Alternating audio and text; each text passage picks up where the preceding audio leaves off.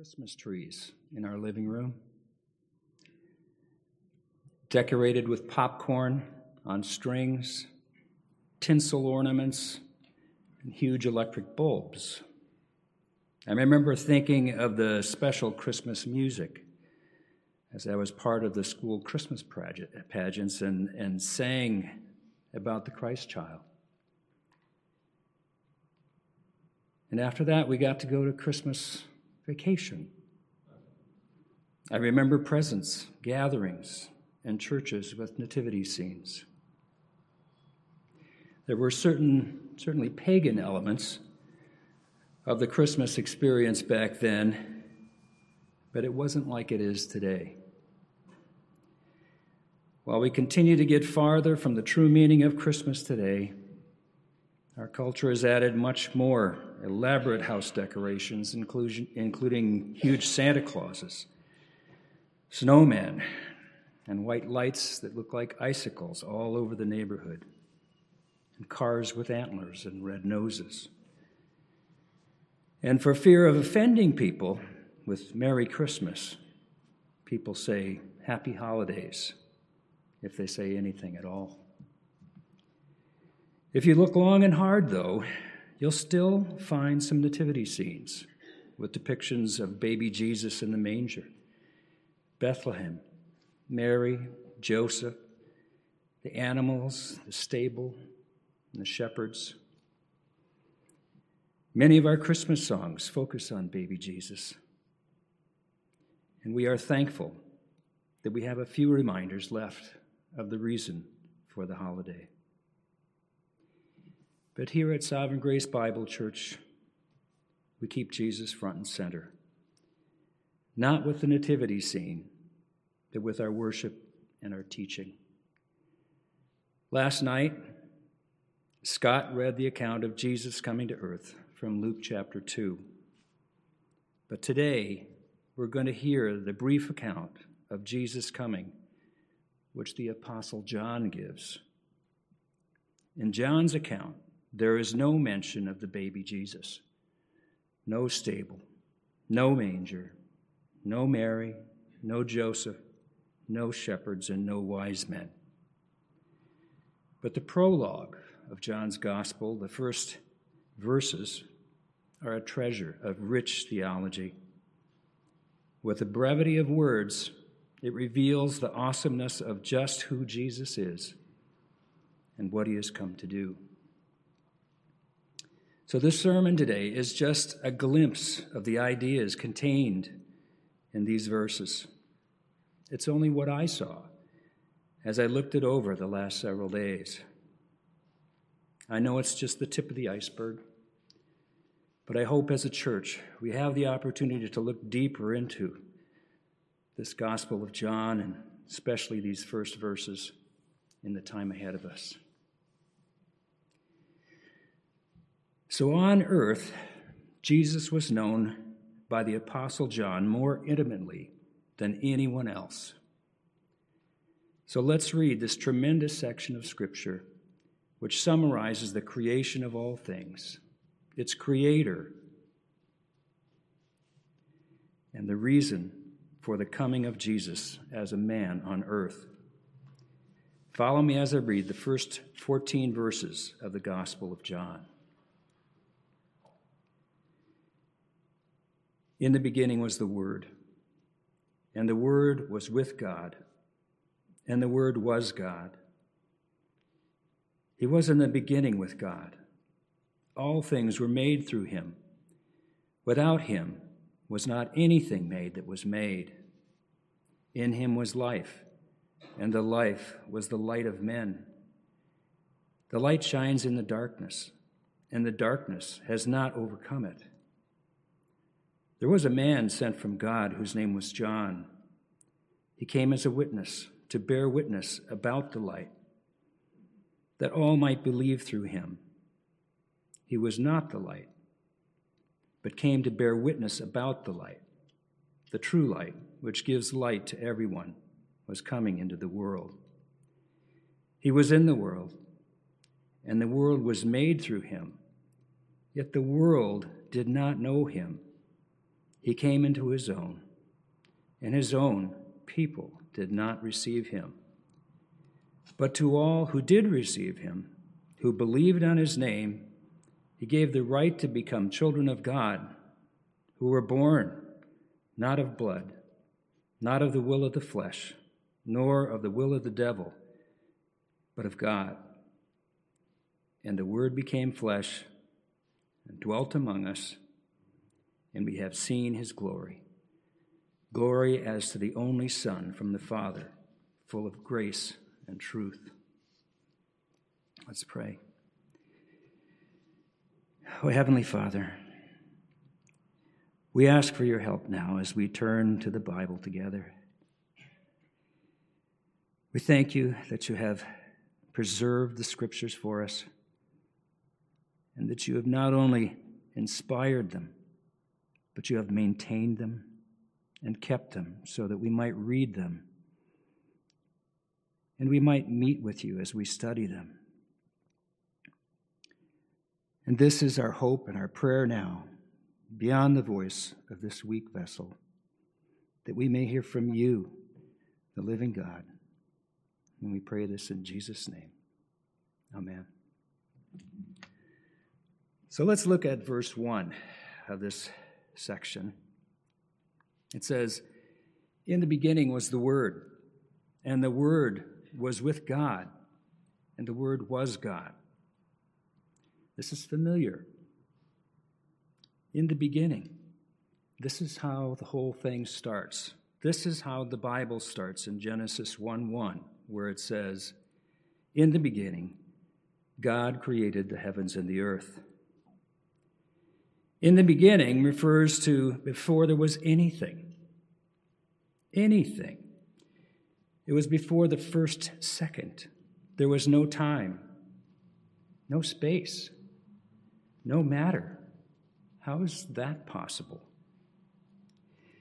In 1980, astrophysicist Carl Sagan wrote famously, "The cosmos is all that is or ever was or ever will be." But since that time, the collective knowledge of science on the origin of the universe has changed.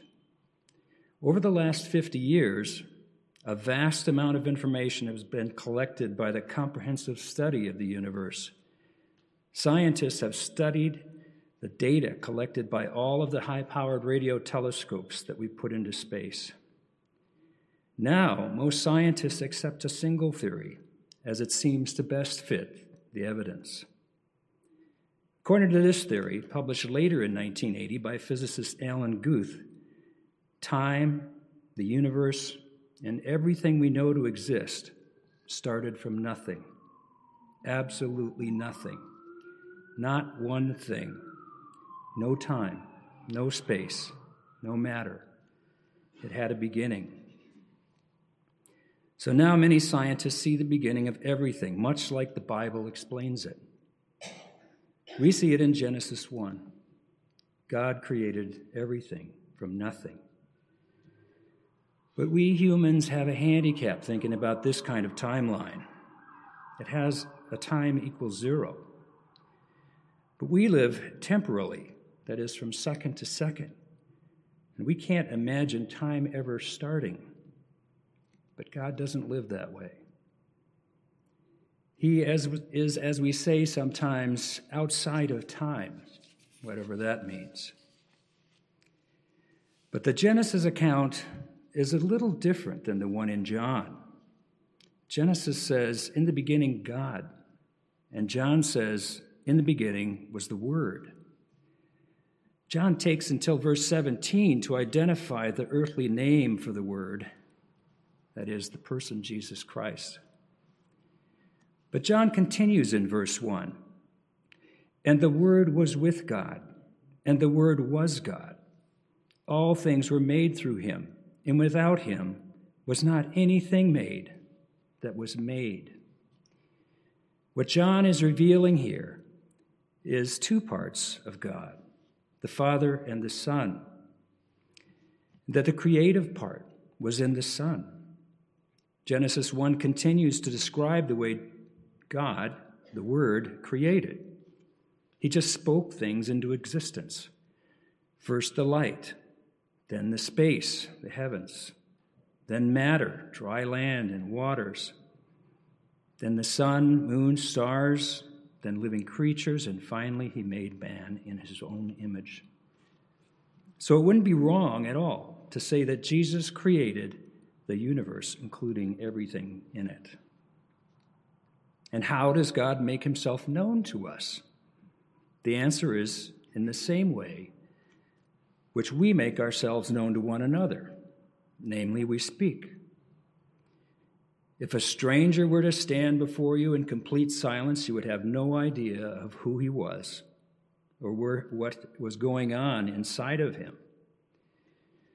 But as soon as he begins to speak, you start to know him. The Hebrews passage which Carl read for us earlier describes how God has made himself known. So let's look at it now. Hebrews 1, verses 1 to 3. Long ago, at many times and in many ways, God spoke to our fathers by the prophets. But in these last days, he has spoke to us by his Son, whom he appointed the heir of all things, through whom also he created the world. He is the radiance of the glory of God and the exact imprint of his nature. And he upholds the universe by the word of his power. After making purification for sins, he sat down at the right hand of the Majesty on high. And in these verses we just read, this inspired word in Hebrews, God is essentially saying this: Jesus, the Son of God, this word, is bringing his final word to us. It's like he's saying, if you want to know about me, if you want to understand the nature of me, if you want to meet me, then you will meet me in and through my Son. So the Word is Jesus, and he made everything, and he was with God, and he is God. And from the other accounts, we know how he appeared on this earth: the manger, Bethlehem, and so forth. But why did he come? As we continue in John 1, he gives us more detail in verses 4 and 5. In him was life, and the life was the light of men. The light shines in the darkness, and the darkness has not overcome it. As you read on in the gospel, you'll find that this same individual stands before people and he says, I am the light of the world. Why would somebody ever be bold enough to say such a thing? Unless, of course, we're dealing here with God. Any time that someone is enlightened by the truth of God, it is directly related to the light that is in Christ. And you will notice that John says this: the light shines in the darkness, and the darkness hasn't overcome it. Think about how old the Gospels are, written some 2,000 years ago. Think about all the history that came before the Gospels, pointing towards the fulfillment in the person of the Messiah. That encompasses another 1,000 more years. And through all of these years, the light has not gone out. Have you ever thought about why this story is still as important today as it was back then? Why is it not just an item seen in an old history book? The darkness has not overcome it. The skepticism of the world has not been able to eliminate it. The darkness of this skepticism has not destroyed the story. And the darkness of pluralism, which suggests that we should simply accept this story as one of the stories, one of the many stories, has been unable to extinguish the light. Historian Will Durant, who was not a Christian, was famous for his 11-volume work called The Story of Civilization. He summed up the incredible impact of Jesus Christ that Jesus had on the world in this way. After 2 centuries of higher criticism, the outlines of the life, character, and teaching of Christ remain reasonably clear and constitute the most fascinating feature of the history of Western man. Later in chapter 14 of John is recorded an important exchange between Jesus and the Apostle Philip, describing Jesus' relationship with God the Father. So let's turn to John 14. Look at verses 7 to 9. Jesus says, "If you had known me, you would have known my Father also. From now on, you do know him and have seen him." And Philip said to him, "Lord, show us the Father, and it is enough for us." Jesus said to him, "Have I been with you so long, and you still do not know me, Philip? Whoever has seen me has seen the Father. How can you say, 'Show us the Father'?" Jesus says, well, actually, if you've seen me, you've seen God. Just think about that in your mind for a moment. This is a Galilean carpenter who has begun to move amongst the community of his time. He's performing miraculous deeds. He's making this amazing declaration that the kingdom of God is now at hand. And people should repent and believe the good news. And now the message is clear. This person is claiming to be divine.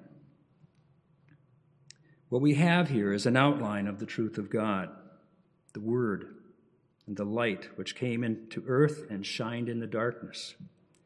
God has not revealed all of it for sure. That he who is eternally God became flesh. The story of the incarnation is not that God found a suitable recipient in whom to dwell. The doctrine of the incarnation is that God incarnated himself. That distinction is a vital distinction. We see that especially as we talk with people of other religions, such as Mormons, Jehovah's Witnesses, and others who think that Jesus was a created being.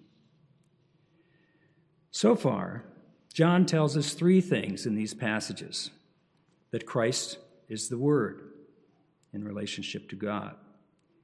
You notice that it opens, "In the beginning was the Word, and the Word was with God. And the Word was God, and he was in the beginning with God." In other words, he's speaking to the fact of his eternality. He is speaking of his divinity as well. And he is making it clear that although the Father and the Spirit and the Son are one in substance, they are unique in personality. And he is both with God and distinct in the person of his sonship. Secondly, he tells us in these verses that he is not only the Word in relationship to God, but he is the Creator in relationship to the universe. And essentially what we have here is again the Old Testament story. The psalmist says, "By the word of the Lord the heavens were made." And John, picking up on that Old Testament reality, says, "All things were made through him, and without him was not anything made that was made." And now thirdly, he is in a relationship to men and women. We continue reading in verse 6. "There was a man sent from God whose name was John. He came as a witness to bear witness about the light, that all might believe through him. He was not the light, but came to bear witness about the light." Now, into the testimony of John, the writer of this gospel, he brings John the Baptist, the greatest of prophets, who came into the world for one reason, and that was that he was sent by God to announce the coming of the Messiah, the coming of the light, the coming of the life, the coming of the living Word. That was his task. Verse 7 says, he came as a witness. That's the reason he came. That's the only reason he came. In other words, he came to draw people to him that through his testimony they might believe in the light, in that light. And John, the apostle, is saying that Jesus is the promised one, proven by the fact that the greatest of all prophets said that he is the one. He testifies that the Word has come and is the true light in the world. In verse 7, it says, he came as a witness to bear witness about the light, that all might believe through him. Another new word. What is believing?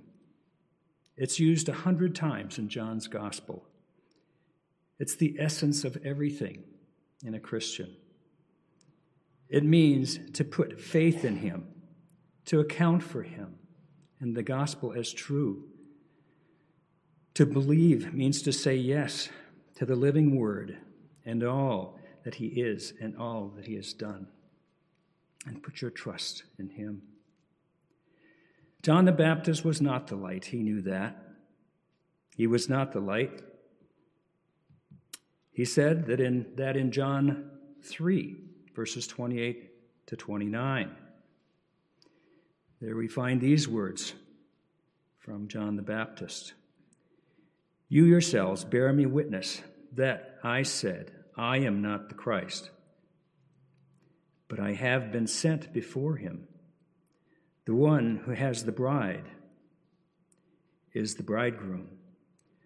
The friend of the bridegroom who stands and hears him rejoices greatly at the bridegroom's voice. Therefore, this joy of mine is now complete. In other words, he's saying, I'm not part of the wedding. I'm just the one who announces it.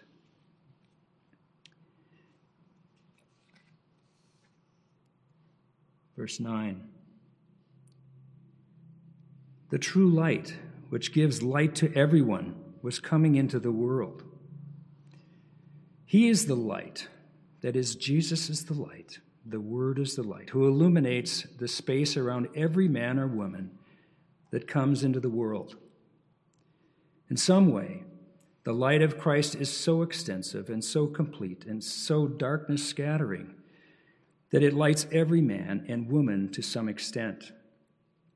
And so this relates to Romans 1, where it says that everyone has enough knowledge about God to be without excuse. We have so much knowledge of God that we can stand in jeopardy and judgment because of what we have or have not done with the light that we have been given. But Christ is that light that lights every man that enters the world. He lights some enough so that they can see the truth and be saved. He lights others to judgment, revealing their evil as they remain unrepentant. But he is the light. He is the only light that will ever light a heart. He is the light that in some way lights every man. God has revealed enough of himself to every person to hold them accountable. And he is a light either to light or judgment, and light to salvation. Verse 10, he was in the world, and the world was made through him, yet the world did not know him. He came to his own, and his own people did not receive him.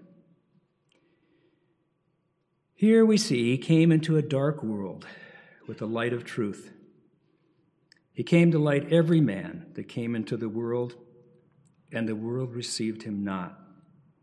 This is heartbreaking. He was in the world. That's what we saw in verses 4 and 5. He was light in the darkness, life coming to the world of men. The world was made by him, and we saw that in verse 3. All things were made by him. Without him was not anything made that was made, and the world knew him not. The darkness remained. The darkness, and it tried to even put out the light. And when it says the world knew him not, it doesn't mean that they didn't know who he was. They did. It means that they didn't have the intimate personal relationship with him, which he desired and desires of each of us. It says he came into his own. His own what? His own everything. Everything that was made by him, right? Verse 3. So he came into everything that was, his everything. His own received him not. In this passage, it seems like his own may have meant Israel, but Israel may only be like a symbol for everyone who rejects him. Verse 12. But to all who did receive him, who believed in his name, he gave the right to become children of God. Now notice that those who did receive him and who do receive him and believe in his name are described as those who are the children of God. And he uses one Greek verb to tie both of these mysteries together. And you'll find it in verse 12. It is translated to become. But to all who did receive him, who believed in his name, he gave the right to become children of God. The root word there is the same word that he uses for verse 14, and the word became flesh. We'll see in a moment. It's the same root word. What he's pointing out is the reason for the coming of Jesus in the flesh is that in order that those of us who are the sons of men, who live in the realm of the flesh, might become sons of God. In other words, what he's dealing with in theological terminology is the doctrine of incarnation and the doctrine of regeneration, and how incarnation and regeneration fit together. Now we go to verse 13.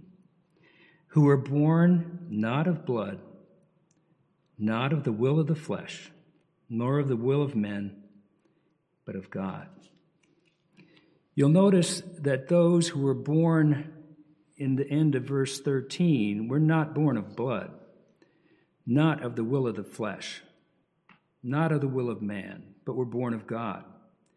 In other words, he's saying those who were spiritually born, not born in physical terms, but reborn. That's what regeneration means. Regeneration. Reborn. Recreated. Remade. In the Bible, there is an exchange between Jesus and a man named Nicodemus, which best illustrates this rebirth. If you remember, Nicodemus has come as a religious leader to Jesus. He obviously has some questions and comments for Jesus. So let's turn over a page or two to the right and look at John 3, where we see this exchange in verses 1 through 3. John 3, 1 to 3. Now there was a man of the Pharisees named Nicodemus, a ruler of the Jews. This man came to Jesus by night and said to him, Rabbi, we know that you are a teacher come from God, for no one can do these signs that you do unless God is with him. And Jesus answered him, Truly, truly, I say to you, unless one is born again, he cannot see the kingdom of God. This is a real problem. Men and women cannot enter God's kingdom by faith in Jesus or see God's kingdom, that is, understand it, unless they have been born of God. That's what Jesus says to Nicodemus. He's a sinner. He's a sophisticated sinner. He's a spiritual sinner. And unless he is born again, he can neither see the kingdom of God, which Jesus has just come to proclaim, nor can he enter this kingdom, which is embodied in Jesus himself. Now we get to verse 14. And the Word became flesh and dwelt among us, and we have seen his glory, glory as of the only Son from the Father, full of grace and truth. The Word became flesh, which implies first that he was not flesh. He was spirit before the creation of the world that he had made. And then he enters into it and becomes flesh. That is, he becomes a man. Goes on, and we have seen his glory, glory as of the only Son from the Father. Now that is the first time this word son is used in John's gospel, and it's going to be used 60 more times, because Son of God is one of the most important phrases in the Bible, and in this gospel especially. So the Son of God is not the product of conception with Mary. He was there before Mary ever existed, and he is divine, and he is not the product of creation because he was not made. And the point we're at now of saying is that he's the Son, is that the Father always had a perfect image of himself with him. He always had one to relate to. And he stands forth as this image of the image of God, as a distinct person, though, who is with God and is God. Let's look at the use of the word flesh in another verse, a couple more pages to the right in John 6. In verse 51 of John 6, Jesus says, I am the living bread that came down from heaven. If anyone eats this bread, he will live forever. And the bread that I will give for the life of the world is my flesh. And so giving his life is the point of having flesh. He became flesh so that he could die for us. And Jesus will always be man. He doesn't leave behind his body. If we go to chapter 2, in verse 19 to 21 of John, it says, Jesus answered them, destroy this temple, and in 3 days I will raise it up. The Jews then said, it has taken 46 years to build this temple, and will you raise it up in 3 days? But he was speaking about the temple of his body. He is going to raise up his body. He is not going to leave it in the grave. He is always going to have a body. And Paul makes it plain here in Philippians 3:20. There it says, but our citizenship is in heaven, and from it we await a Savior, the Lord Jesus Christ, who will transform our lowly body to be like his glorious body by the power that enables him even to subject all things to himself. Jesus today has a glorious body, and he's coming back. And our earthly bodies, these worn out, virus-ridden, cancer-infested, dying bodies are going to be raised and conformed to his glorious body. Forever, Jesus is going to be a God-man. He has taken humanity into the very deity. Magnificent truth. We see also in verse 14 the words, he dwelt among us. The word used to describe this here is the Greek word for pitch a tent. That could have meant that he only intended to be with us for a brief time, since pitching a tent is somewhat temporary. But we also notice the same word for pitch a tent is used in the book of Revelation for the final permanent dwelling of God among us, when he'll be with us forever and ever. So that word John used is meant to mean that he will be near to us. It means he got near to us. It's to have access to us.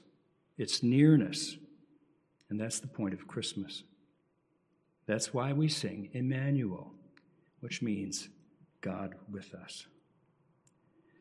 So Christmas is one, God the Word, to becoming a man so that he might die and to be near his people. And there's more, two more things I want us to see. We have seen his glory as of the only Son from the Father, because it's the Word who was the Son. And the Word we saw in verses 1 through 3 was with God in the beginning, and the Word was God. Notice this, the Son did not come into being at the incarnation. The Son has been there from the beginning and was with God as long as there has been God, which is forever. And he has been God and was with God, the Father, and he has had a perfect image of himself, who is himself, standing forth as a distinct person with God, and yet is very God. And that Son becomes flesh and dwells among us, and now we see that his Son has glory. And we have seen the glory, and the glory of the Son is the glory of the Word, who is the glory of God. We have seen his glory as of the Son from the Father. And the Son is the Word, and the Word is with God, and the Word is God, and therefore we have seen God's glory. This is staggering. If you have seen Jesus, you have seen God's glory. And some theologians, trying to define the term glory, call this his transcendent beauty, or transcendent radiance, or his divine transcendent beauty. If you behold Jesus, you see divine transcendent beauty, or the radiance of God. But you might ask, but we weren't there to see him. So how can we see that glory in Jesus? And you might think that we are at a disadvantage today in the year 2022. But let me point out to you two passages of Scripture which may help. Here's Paul in 2 Corinthians 4:4. The God of this world has blinded the minds of unbelievers to keep them from seeing the light of the gospel of the glory of Christ, who is the image of God. Who is the God of this world? That's Satan. That's the devil. What does Paul mean by the light of the gospel of the glory of Christ? That's the glory of the Son. The glory of the words Jesus Christ, who is the Son of God, the Word. And it's called the light of the gospel of the glory. So here's the point. Here is that in the gospel that is in the narrated events of the doings of Jesus, the death of Jesus, the resurrection of Jesus, the words of Jesus, the narrated event called the gospel. In all of that, you see glory. You don't have to be there in order to see it. In John 17, Jesus prays what we call the high priestly prayer, where he specifically prays for his people. In verse 20, he says these words to his Father, I do not ask for these only, but also for those who will believe in me through their word, who will believe in me. In other words, I do not pray for these only who see me, these men who are with me now, who are the eyewitnesses, but also for the ones at Sovereign Grace Bible Church on Christmas Day in 2022. This one who is teaching and everyone hearing him now. I'm praying for them now, Jesus is saying, 2,000 years before they exist. I'm praying for them who will believe in me through the Word. It's through the Word that we see the glory of God. Jesus inspired John to write this letter in order that by the gospel of the letter and in the words of the gospel we might see the glory of God. In fact, I would argue, and I hope that you would agree with me, that we are not at a disadvantage now. Compared to the eyewitnesses, I think we have an advantage. Who are among those eyewitnesses? Judas was among those eyewitnesses. The Pharisees were among them. The crowds crying, "Crucify him, crucify him." They had all seen him. Judas saw him do almost everything he did, and he didn't see any glory. He was not compelled by anything he witnessed. The Pharisees saw him do miracles, and yet they wanted to kill him. The crowd saw him, and they wanted to crucify him. There was no advantage being there. We actually have an advantage because we see the whole story. We see the whole gospel laid out for us in an inspired book, which is vastly more full, more beautiful, and rich, if it could be anything. But I think this is one of the reasons why Jesus said, "It's better if I go away than if I stay." So we don't have any advantage, or disadvantage, that is, in seeing the glory of God today.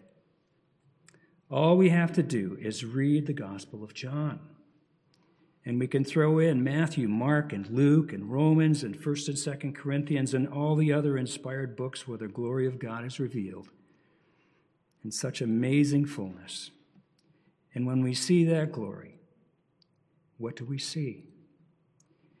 We see that it's full of grace and truth. We see reality. And if you want to know what's true about everything, about anything, bring it into the light of the glory of God, and you will see it for what it really is. Everything about science, or biology, or art, or history, or philosophy, or psychology, or anything else in the world is not truly known until it's seen in connection and in the light of the glory of God. And wonder of wonders, within this reality, God's heart is gracious towards us. In the early centuries of the church, they had to come to terms with this. They had to figure out, what does this all mean? What is John talking about here? How does it all work? How do we say this properly? The Council of Nicaea gave to us the Nicene Creed. This was the result of all of their wrestling and wrangling with these passages. My family, when I was growing up, went to a Lutheran church. They used this creed as part of the liturgy, so I learned it as a boy. I don't think I saw much meaning in it then, but I sure do now. These early churches saw what the text was indicating and made a creed or a doctrine to recite to make sure that they all understood. I want to read that, or at least part of it, to you this morning. It begins, "We believe in one God, the Father Almighty, maker of heaven and earth, and of all things visible and invisible, and in one Lord Jesus Christ, the only begotten Son of God, begotten of the Father before all worlds, God of God, light of light, very God of very God, begotten, not made, being of one substance with the Father, by whom all things were made." And then the creed moves from the description to the wonders of it all, that is, in the incarnation, to explain the reason for the incarnation. And the creed at once continues, "By whom all things were made, who for us men and women, who for us men and our salvation came down from heaven and was incarnate by the Holy Spirit of the Virgin Mary." For those of you who were with us last night, we sang "Hark the Herald, Angels Sing," written by Charles Wesley. I had to memorize this song to sing in Christmas pageants when I was a youth. But I didn't know then what rich theology was in this song. In this song, we see the reality of who we are, who Jesus is, and what he has come to do. I'm going to read a couple of verses here. Hark the herald angels sing, glory to the newborn King, peace on earth and mercy mild, God and sinners reconciled. Joyful all ye nations rise, join the triumph of the skies. With angelic hosts proclaim, Christ is born in Bethlehem. Christ by highest heaven adored, Christ the everlasting Lord. Late in time, behold him come, offspring of the Virgin's womb. Veiled in flesh, the Godhead see. Hail incarnate deity, pleased with us, in flesh to dwell. Jesus, our Emmanuel. Hail the heaven-born Prince of Peace. Hail the Son of Righteousness. Light and life to all he brings, risen with healing in his wings. Mild he lays the glory by, born that we may no more die, born to raise us from the earth, born to give us second birth. And I suppose for those of us who feel at Christmas time or any other time of the year that we are sinful and guilty before God, the greatest gift is to know that he came to shine his light into the world and reveal the glory. That glory is the truth of all things. And at the heart of that truth is a gracious disposition of our Maker toward us who know him as Lord. This is the best news in the world. Let's pray.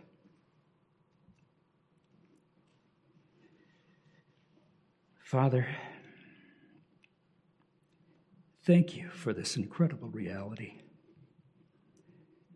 that before the world began, you were there with your Son, that you planned it all, the creation of everything, including us, and that you knew we would need this rescue,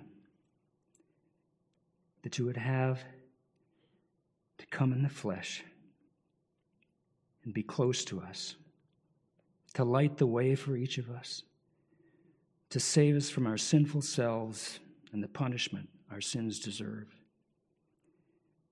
We thank you for this lesson today. Help us to see Jesus for who he is. And for those here who do not yet know him, that they may be moved to receive him as their Lord and God and treasure him. And for those of us who has already received him, I pray that we will draw closer to him and cherish him more and enjoy him more and follow him and display him in our lives and to the lives of others more than we ever have on this Christmas day and the rest of the time you've given us in these bodies. For it is in his name we pray.